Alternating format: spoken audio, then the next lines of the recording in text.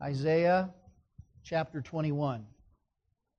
We've been working now for quite a long time through the book of Isaiah. I started to say through the gospel of Isaiah. Feels like it, for it unfolds so many wonderful gospel themes, both the condemnation that our sins deserve and the glory that is ours in Jesus Christ. It carries with it the sweep of all of human history, from the condemnation that we were under in ourselves to the coming of the Messiah, to the glories that await the people of God in the age to come. It is a tremendous book. And sometimes I think as we're going through this book, verse by verse, or any book like this that we do, it is easy sometimes to lose the forest for the trees. We forget where the whole thing is going because we're sort of slogging away through some difficult passage or another. And certainly the passage that we'll look at this morning is a challenging one. I wanted to take just a moment and remind us of where we are in this book. Many people have said that you could really divide the book into two halves. I mean, that's probably the easiest way to divide it. It just sort of naturally seems to fall that way. The first half up through about chapter 39 really being primarily about the judgment of God. And then from chapters 40 onward, really emphasizing more of the glory and the hope of the gospel. And really, you need both, right? I don't know if anyone is really converted who has not come to terms with his own sin and an awareness of the judgment of God that should rightly fall upon him. But when he does, when he is humbled by that, when he's broken under the law, when he recognizes his need before a holy God, then good news is ready to be good news. And so that's the way this book unfolds. So we're in the first half, which has really been taken up in a large measure with the judgment of God upon sin. And that's a hard thing to work through week after week after week, but it's such, if we'll let it have its good effect in our hearts, it is such a good thing for us to be reminded of, even repeatedly like this. So we're in a chapter, in a section that really unfolds the judgment of God in terms of the day of the Lord. That was a term that was first introduced to us back in the second chapter, if you remember. And it really is the first time in the entire canon of Scripture that term is really brought forward like that. But Isaiah uses it repeatedly, as do a number of the other prophets. Isaiah uses that kind of terminology 40 times, around 60 times in this entire book. All but 5 of those references fall in these first 40 chapters. So you can see that this is clearly an emphasis on, the day of the Lord, which is a time when God's sovereignty is put on grand display, both in His judgment of the unbelieving wicked and in His deliverance of those who trust His word and wait for His promises. That is the day of the Lord, and it unfolds.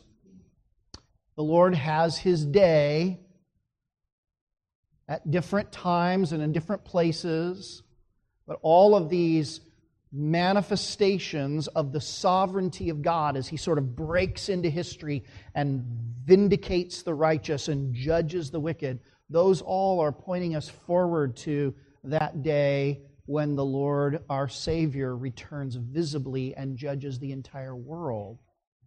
So we're in that section that deals with judgment, and it really is broken up into 3 parts, this first 40 chapters. The first part of it, which we've already been through, deals with the day of the Lord for Israel, and for Judah. This really is the first 12 chapters of the book. And of course, judgment begins in the house of God. But then the second part of that first half of the book is chapters 13 to 23, and there we find the day of the Lord for the nations. And then finally, he begins to envision the day of the Lord for the whole world, chapters 24 and following. So right now, we are in the middle of that middle section of this first half of the book. the judgment of God upon the nations. And that judgment is set forth in two sets of 5 oracles. That's the term that comes up again and again, the oracle of God. The word of the Lord about His purposes, and particularly, most heavily, His purposes for judgment of sin. These are the oracles concerning the nations. And we have in the first set of 5, which runs from 13 to 20, which we just finished last Lord's Day, that first set of 5 oracles, He is pronouncing His judgment upon clearly identifiable historical nations and situations.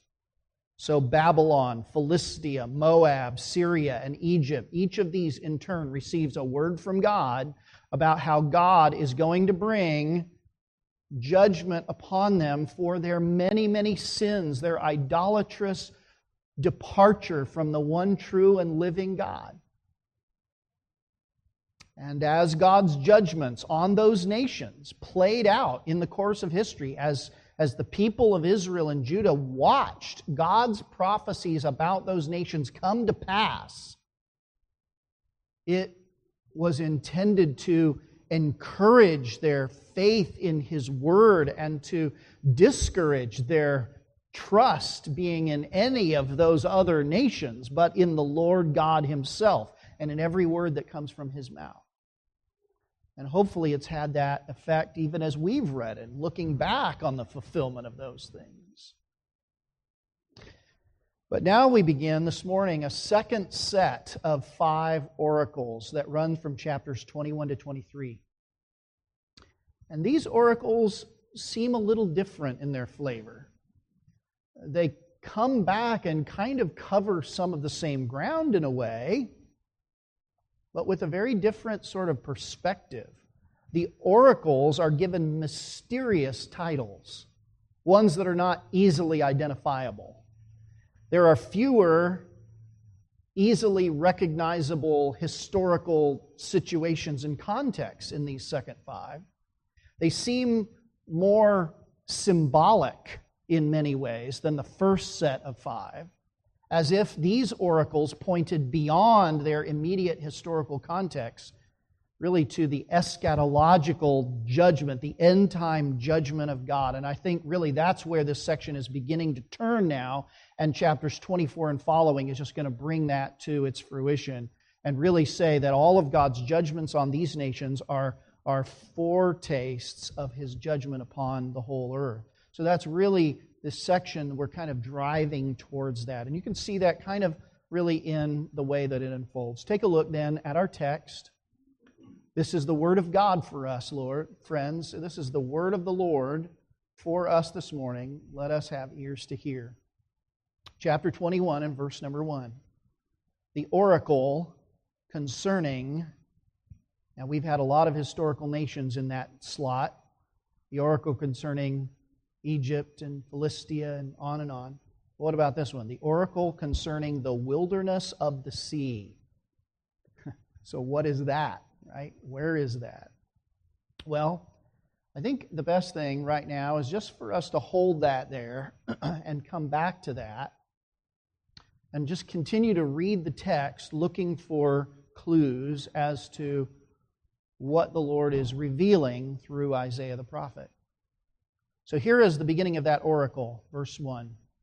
As the whirlwinds in the Negev sweep on, and let me just pause there to say that the Negev, you may remember, was the desert, the southern desert in Judah, the far south of Judah. Far as you can go south in Israel, there's the desert down there called the Negev. And those winds blow across that desert and stir up that dust until it becomes kind of this ominous dust storm coming towards you. I grew up in Phoenix, Arizona. And Phoenix, as you know, is very dry, very deserty. In our front yard, most people, they didn't plant grass. You planted rocks or dirt. I mean, that was your yard. You didn't plant it, but that's the way people had it. And sometimes we would have these huge dust storms that would roll across the Phoenix area. Phoenix is in a very flat sort of plain surrounded by all of these mountains, the Valley of the Sun, they would call it.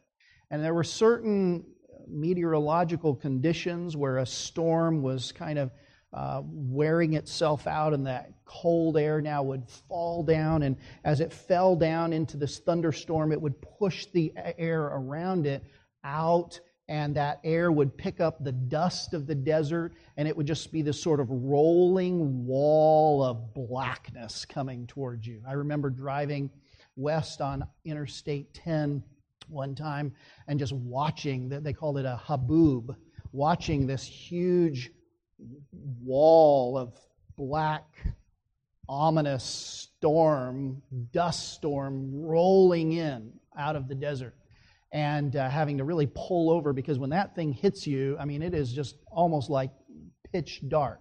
I mean, it is hard to see anything depending on how thick it is.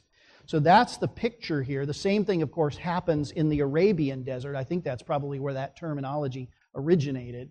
But the same thing happens. The winds blow across that desert, and sometimes they blow up from the southeast across the Arabian desert and through the Negev, and the people of Israel watch this storm rolling in, this dark cloud of doom. That's the picture. He says, verse 1, as the whirlwinds of the Negev sweep on, in that way it comes from the wilderness.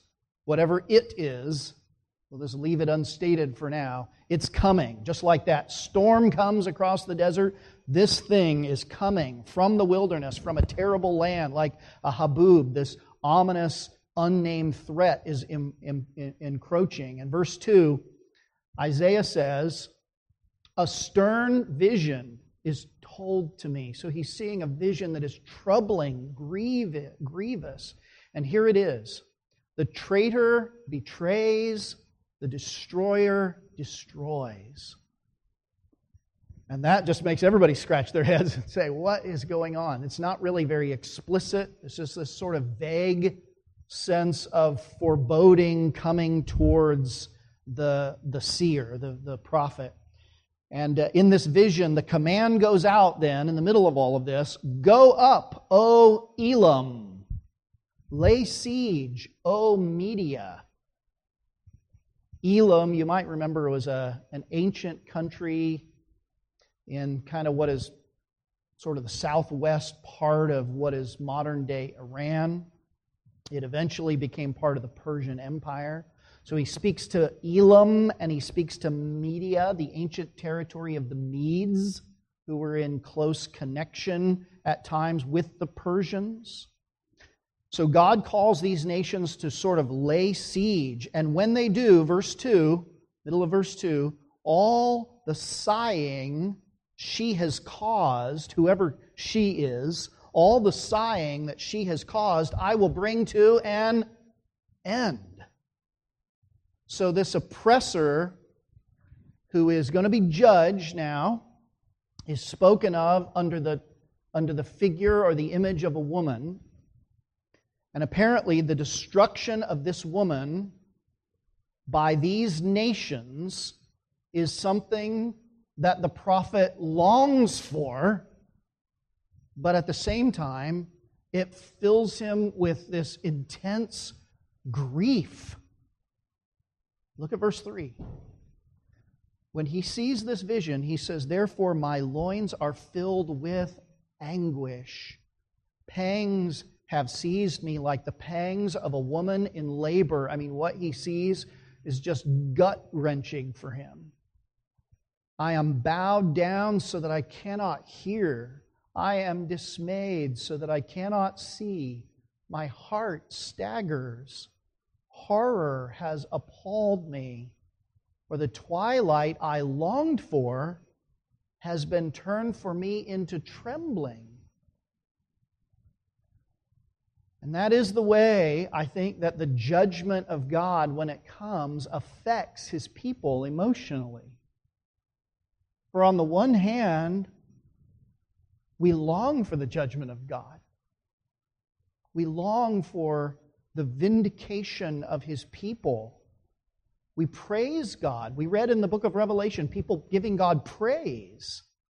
when He brings His judgment about. And yet at the same time, that day, that judgment of the day of the Lord is so awful that, as fellow human beings, it just sort of makes us stagger with horror. We're talking about the final great judgment of the King of Kings and Lord of Lords upon all the world. Or in this case, when He brings it in the midst of history. And yet, in spite of the awful judgment that's about to come, the people seem oblivious to it. They're just proud and secure in themselves. Verse 5, take a look. They prepared the table. They spread the rugs. They eat. They drink. The people are heedless of this ominous threat that's about to come upon them. And I just think of how many people on their way to hell and all of the judgment of the eternal God are oblivious and heedless. And it's just like verse 5, it's just like somebody wants to shout to them, "Arise, O princes, oil the shield." I mean, be ready. You don't know what's about to come upon you. Wake up. And it really reminds me of what the Lord said about the final judgment of the world. In Matthew chapter 24, beginning in verse 36, Jesus said, "But concerning that day and hour, no one knows, but not even the angels of heaven, nor the Son, but the Father only. For as were the days of Noah, so will the coming of the Son of Man, so will be the coming of the Son of Man. For in those days before the flood, they were eating and drinking, marrying and giving in marriage, until the day that Noah went into the ark. And they were unaware until the flood came and swept them all away. So, Jesus says, will be the coming of the Son of Man." So, in Isaiah's prophecy now, this mysterious woman is heedlessly unconscious of the fearful, impending judgment that is about to fall upon her head. Now, just like with all the prophets, Isaiah was a seer. He had prophetic eyes, so to speak. The prophets were often told to set a watch, to look out into the prophetic distance for the arrival of God's prophesied purposes. And that's what we have here in verses 6 to 9. Verse 6. Let's look at God's text here. "Thus the Lord said to me, Go, set a watch," or a watchman, set a watch. "Let him announce what he sees." In this prophetic vision, he's looking out into the future. When he sees riders, horses in pairs, riders on donkeys, riders on camels, let him listen diligently, very diligently. In other words, pay close attention to what they say. And I think the imagery here is likely that of a passing caravan coming through. You can picture it, right? The animals and the camels and all of these coming just sort of 2 by 2 in lines across the desert. And, you're thinking about an age, a time when there's no telegraph to send news ahead. There's no telephone or internet or anything like that. The way that you're going to get your information about things that are happening in a far-off, distant land is to talk to travelers. And what better travelers to talk to than roaming caravans? And so here's a caravan coming, and they're bringing news, and the watchman is told to listen carefully for a word from a far-off land. And so verse 8, "And he who saw," that is that watchman, "he cried out, Upon the watchtower I stand, O Lord, continually by day, and at my post I am stationed whole nights." right? So he's an obedient, careful watchman. In verse 9, and behold, here come riders, horses in pairs, just like God said. He begins to see this caravan coming. And he, that is probably one of the riders in that caravan, he answered, fallen. Fallen is Babylon. And all the carved images of her gods are shattered to the ground. And now, finally, in verse 9, we get the clearest hint as to the near-term historical setting. Babylon. Now, Babylon in Isaiah's day was, we're talking about around 700 BC, is not a world power. It was a powerful city, but really under the control of the big power of the day, which was the Assyrians, the Assyrian Empire. But eventually, Babylon would overthrow the Assyrian Empire in 612 and grow really into a mighty world power on its own, really an empire on its own terms. In Nebuchadnezzar's vision, remember, Babylon was the head of gold, this golden head of all of the nations of the world. So it would eventually, after Isaiah's day, really become a mighty power. And in 586 BC, this is about 100 years or so after Isaiah's ministry, Babylon utterly destroyed the city of Jerusalem, as you know, and took its inhabitants, many of its inhabitants, captive and carried them away into Babylon. And so, really, Babylon, even more than Assyria, is viewed as the great enemy, the great antagonist of the people of God.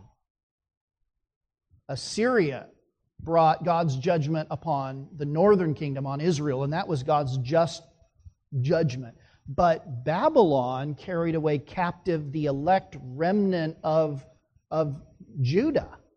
And so Babylon and the Babylonian captivity really marks the low point, this epic in the history of the people of God.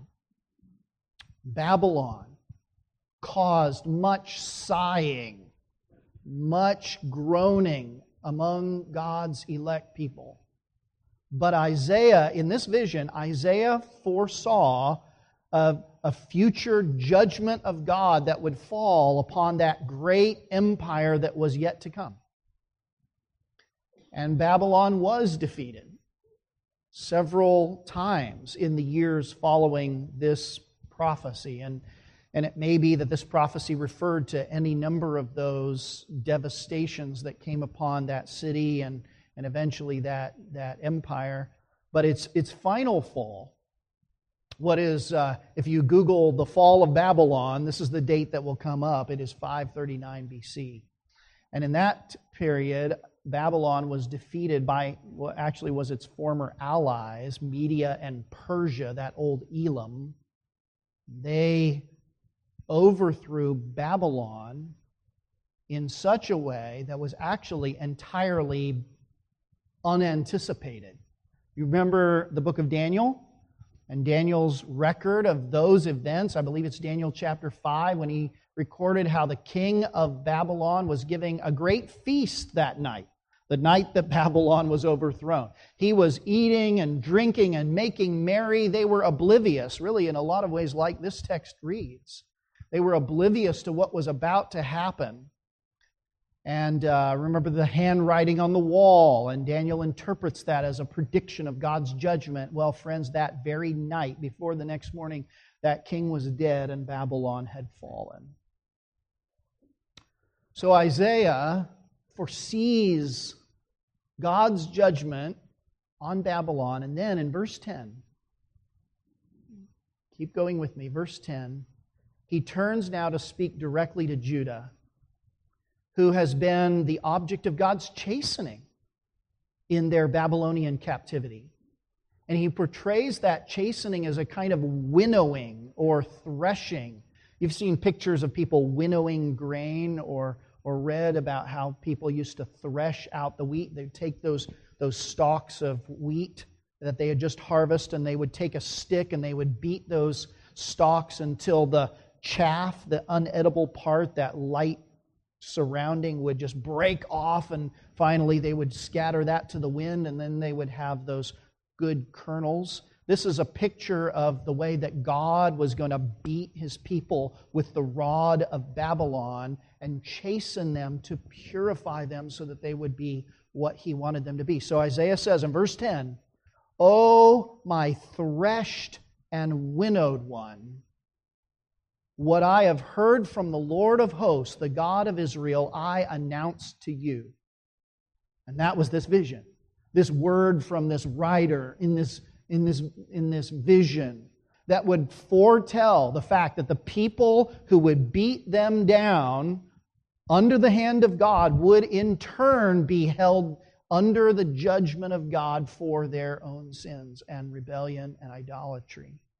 Though Babylon would cause much sighing of God's good people, though she will afflict them like a thresher beats the grain, yet in the end, His message is this: Babylon will fall. When you're there for those years and years under that Babylonian captivity, remember this: Babylon will fall. When you're beaten down under the enemy's hand, remember this: Babylon will fall. And lest you be foolish and join yourself to Babylon in your heart, be aware of this: Babylon will fall. Now, there's two more oracles here, and I think they're probably connected. At least the imagery kind of carries on. The imagery of the watchman is brought up in the next oracle, and the imagery of the caravan in the one after that. So let's continue on, verse 11. Now here we have the oracle concerning, most Bibles say, Duma. Is that what yours says? If you have a NASB, it might say something else, but Duma is just a word that means silence.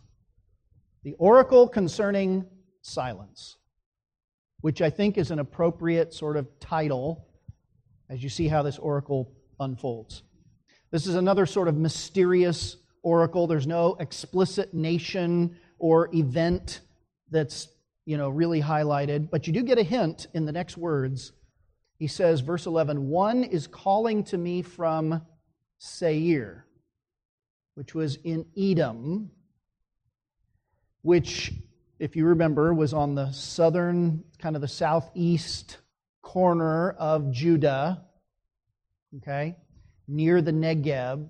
And this is probably a kind of play on words, because the word Duma, to whom this oracle is addressed, or concerning who it's addressed, is actually, it sounds a lot like Idumea, which is another name for Edom. And so here's an oracle that perhaps has those people in mind. Verse 11, "One is calling to me from Seir, watchman." Here's the message coming from the Edomites.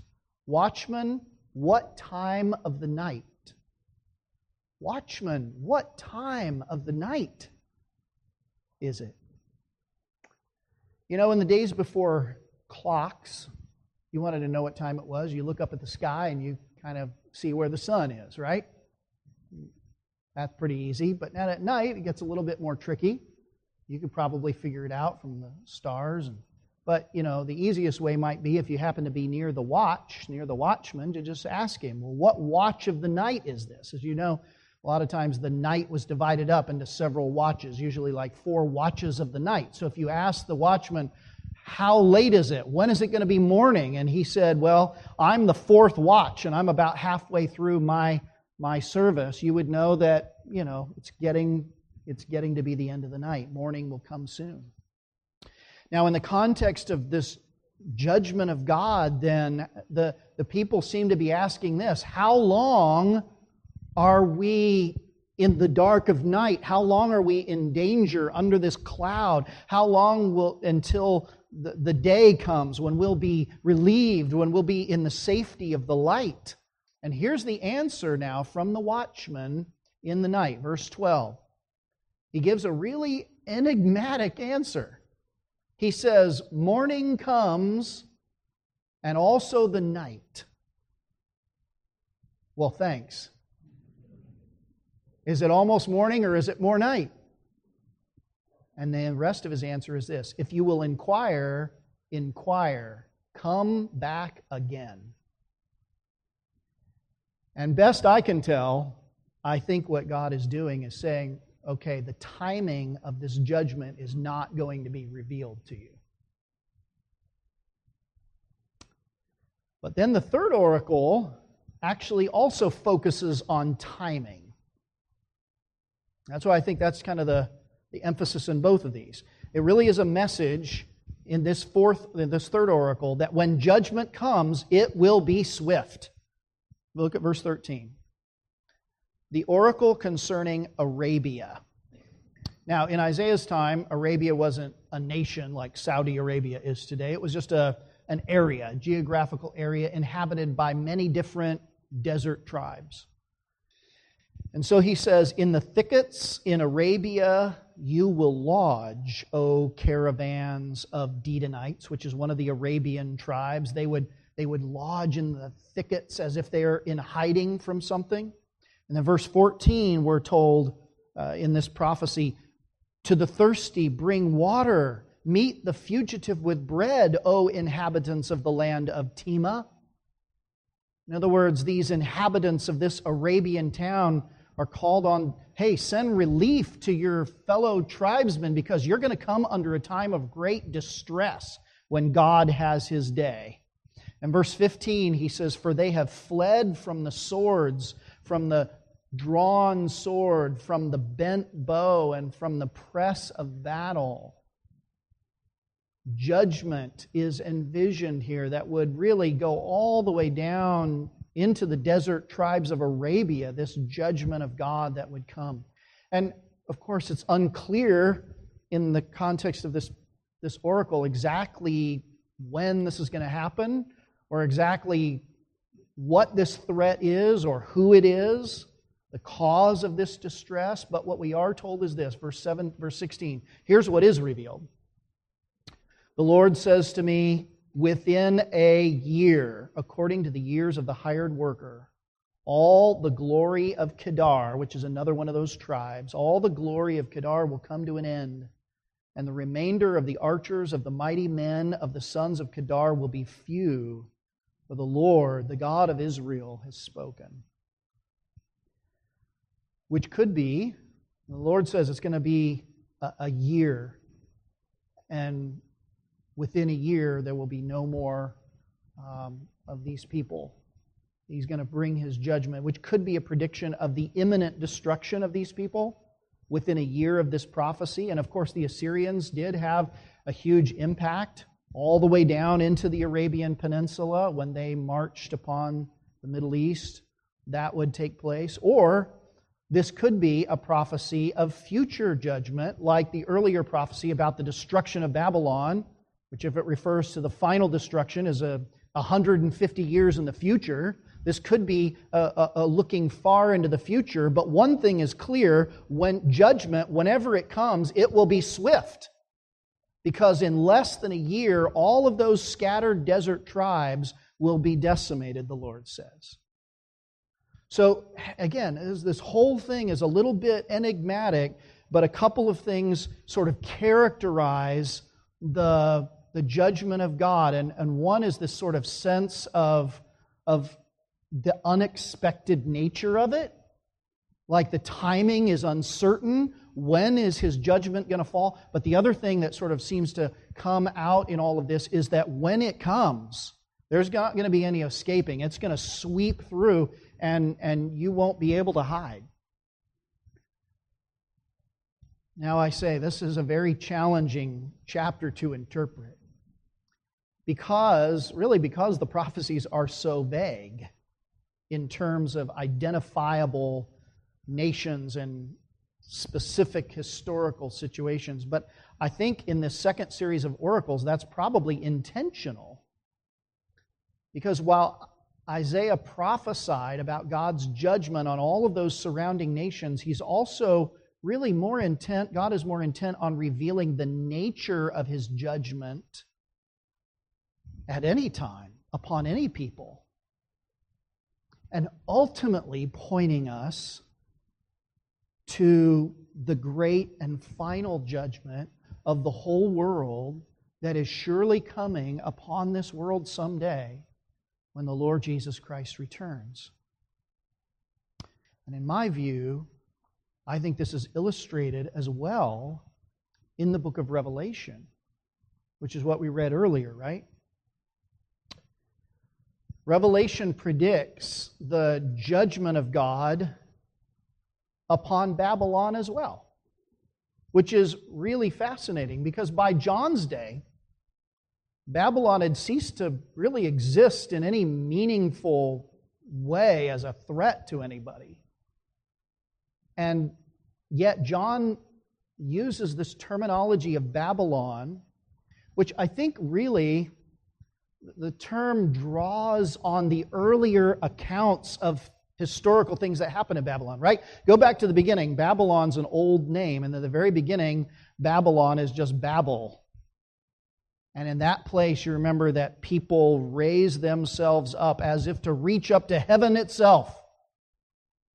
Or consider the Babylon of Nebuchadnezzar's day, centuries later, when that great king lifted himself up to be like God until God humbled him.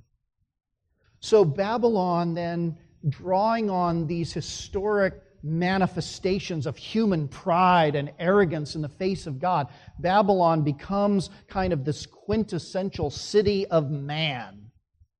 This proud gathering of humanity to cast off the Lord's rules and break apart His bonds upon them. It stands for any expression of human pride that lifts itself up against God. And that really then, I think, is what's being pictured when we get to Revelation chapter 17. And let me just go back there once again and put it before our eyes so we can see kind of where this whole thing is going. Revelation 17, verse 1, then one of the seven angels who had, now follow this, because this is actually very interesting, because there's a parallel coming up. One of the seven angels who had the seven bowls came to me and said, "Come, I will show you the judgment of the great prostitute who is seated on what? On many waters." So come, I will show you this. And look down in verse 3. And he carried me away in the Spirit into a what? Right?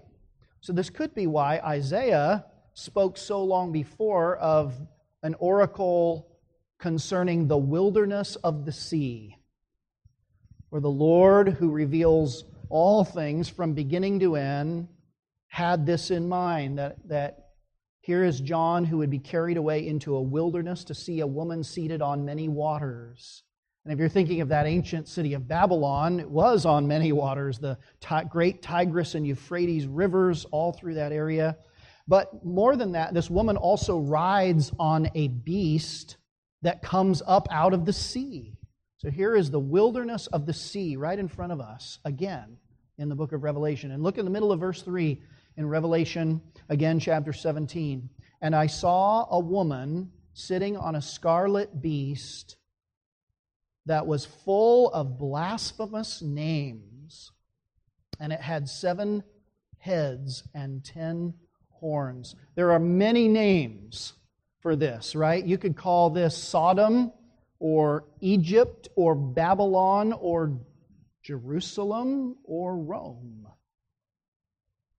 And her beast, the beast this woman rides, is a conglomeration of the 4 beasts of Nebuchadnezzar's vision. In other words, all of the ungodly empires of the world sort of put together, as it were. And verse 5 says, on her forehead, this woman, on the forehead of this woman who is a perversion of everything godly. There was a written name, a name of mystery. And what's the name? Babylon the Great, mother of prostitutes and of earth's abominations. And I saw the woman drunk with the blood of the saints, drunk with the blood of the saints. The blood of our brothers and sisters, drunk, as it were, on the blood of the saints, the blood of the martyrs of Jesus. This woman is any city, any civilization, any worldly power that sets itself up in opposition to and in persecution of the body of Christ. So this is Egypt enslaving the children of Israel, or Babylon carrying Judah into captivity, or Jerusalem's leadership persecuting Christ and His church, or Rome who burned Christians at the stake, or on and on it goes. All through the centuries, the Christian martyrs cry out, "How long?" And all of these prophecies are telling us that, hey, the timing may be obscure, but judgment, when it falls, will be swift and sure. And the fall of Babylon is certain. It is certain. They're told Babylon will fall. Those saints who are waiting for their blood to be avenged. For the Lord has purposed it. Look at chapter 18 now in Revelation 18:1. After this I saw another angel coming down out of heaven, having authority, and the earth was made bright with his glory, and he called out with a mighty voice, "Fallen, fallen is Babylon the Great." One day, every power that stands against the Lord will fall. That's what's, I think, being pictured here in the biggest sense. In an ultimate way. Verse 4 in that same chapter, he goes on to say, "Then I heard another voice from heaven saying, 'Come out of her, my people. Come out of Babylon. Leave her, lest you take part in her sins, and lest you share in her plagues.'" And that really is the message, at the heart of the message this morning. Come out of the world. Come out of self-sufficiency, come out of human pride and rebellion against God. Leave the city of destruction and come to the city of Zion. And even those from the city of destruction may be saved. It is a glorious promise that is held out to all who will repent and come to the Savior. And now, in chapter 21, I want you to finish here. Remember, just like one of the seven angels with the seven bowls of judgment called to John and said, "Come, I will show you this prostitute." And he carried him away in the Spirit into a wilderness, and he was shown a city called Babylon. Now you have in verse 21 the mirror image of that. "And then came to me one of the seven angels who had the seven bowls full of the seven last plagues, and spoke to me, saying, 'Come, I will show you the bride.'" Here's a different woman now. Not the harlot, but the bride. Not Babylon, but the city of Jerusalem, the heavenly Jerusalem. "I will show you the bride, the wife of the Lamb." And he carried me away in the Spirit to a great high mountain and showed me the holy city, Jerusalem. And that city, chapter 21 goes on to say, is adorned in splendor, bedecked with jewels, like a bride on her wedding day. She's glorious. She's clean and bright. She's filled with joy at the presence of her Lord. She's a city that doesn't have any need of sun or moon to shine down on it, because the glory of God is right in its midst and gives it light everywhere. In that entire city is flooded with the joy and the light of God. It is a tremendous contrast to the fate of the worldly city of Babylon. And this is really the way that history is going, one of those two things. And the end of that chapter, verse 27 in chapter 21, says that nothing unclean will ever enter that city, nor anyone who does what is detestable or false, but only those who are written in the Lamb's book of life. So the question that ought to be in every one of our hearts is this: am I a citizen of that city? Is my name in the Lamb's Book of Life? Savior, if of Zion's city I through grace a member am, let the world deride or pity, I will glory in your name. Now, this is a difficult text. It's strange, it's obscure. But I think there are 3 things that we can take away from it. Really important lessons for our lives. One is this: that just as it was with Judah, so God's final judgment will be a kind of threshing, a kind of winnowing. And Jesus himself used this kind of illustration, one of the kingdom parables in Matthew chapter 13, right? He pictures the whole world as a great field. The field is the world. And in that world, the Lord has His people, the wheat. But Satan also comes and sows weeds, the unbelieving sinners in the world. And in God's providence, He doesn't just take the wheat out of the field, but He leaves the two to grow together all through the course of human history. And then at the end, the Bible says there will be a great harvest, and the wheat will be separated from the chaff. And so right now, where we are today is that field growing up side by side. And I'm going to tell you, on the same street in your neighborhood, there's wheat and there's chaff. In the same family. In the same family, sometimes there may be wheat and chaff. Sitting in the same row in a church, there may be someone who is the Lord's, and someone sitting right there listening to the same sermon, who in the end, in the final judgment of God, will be given over to the fire. And it is incumbent upon us to be sober and reflective as to which of these we really are. And you know, part of the way that God separates the wheat from the chaff is even now. And He does that through trials and temptations of this life. And those who are not the Lord's prove that, because when those things come, they fall away. They just say, it's too hard to be a Christian. Church is not for me anymore. The world is too good. It's better. And they just come to a point where they're threshed out and blown away like the chaff. Brothers and sisters, let it be.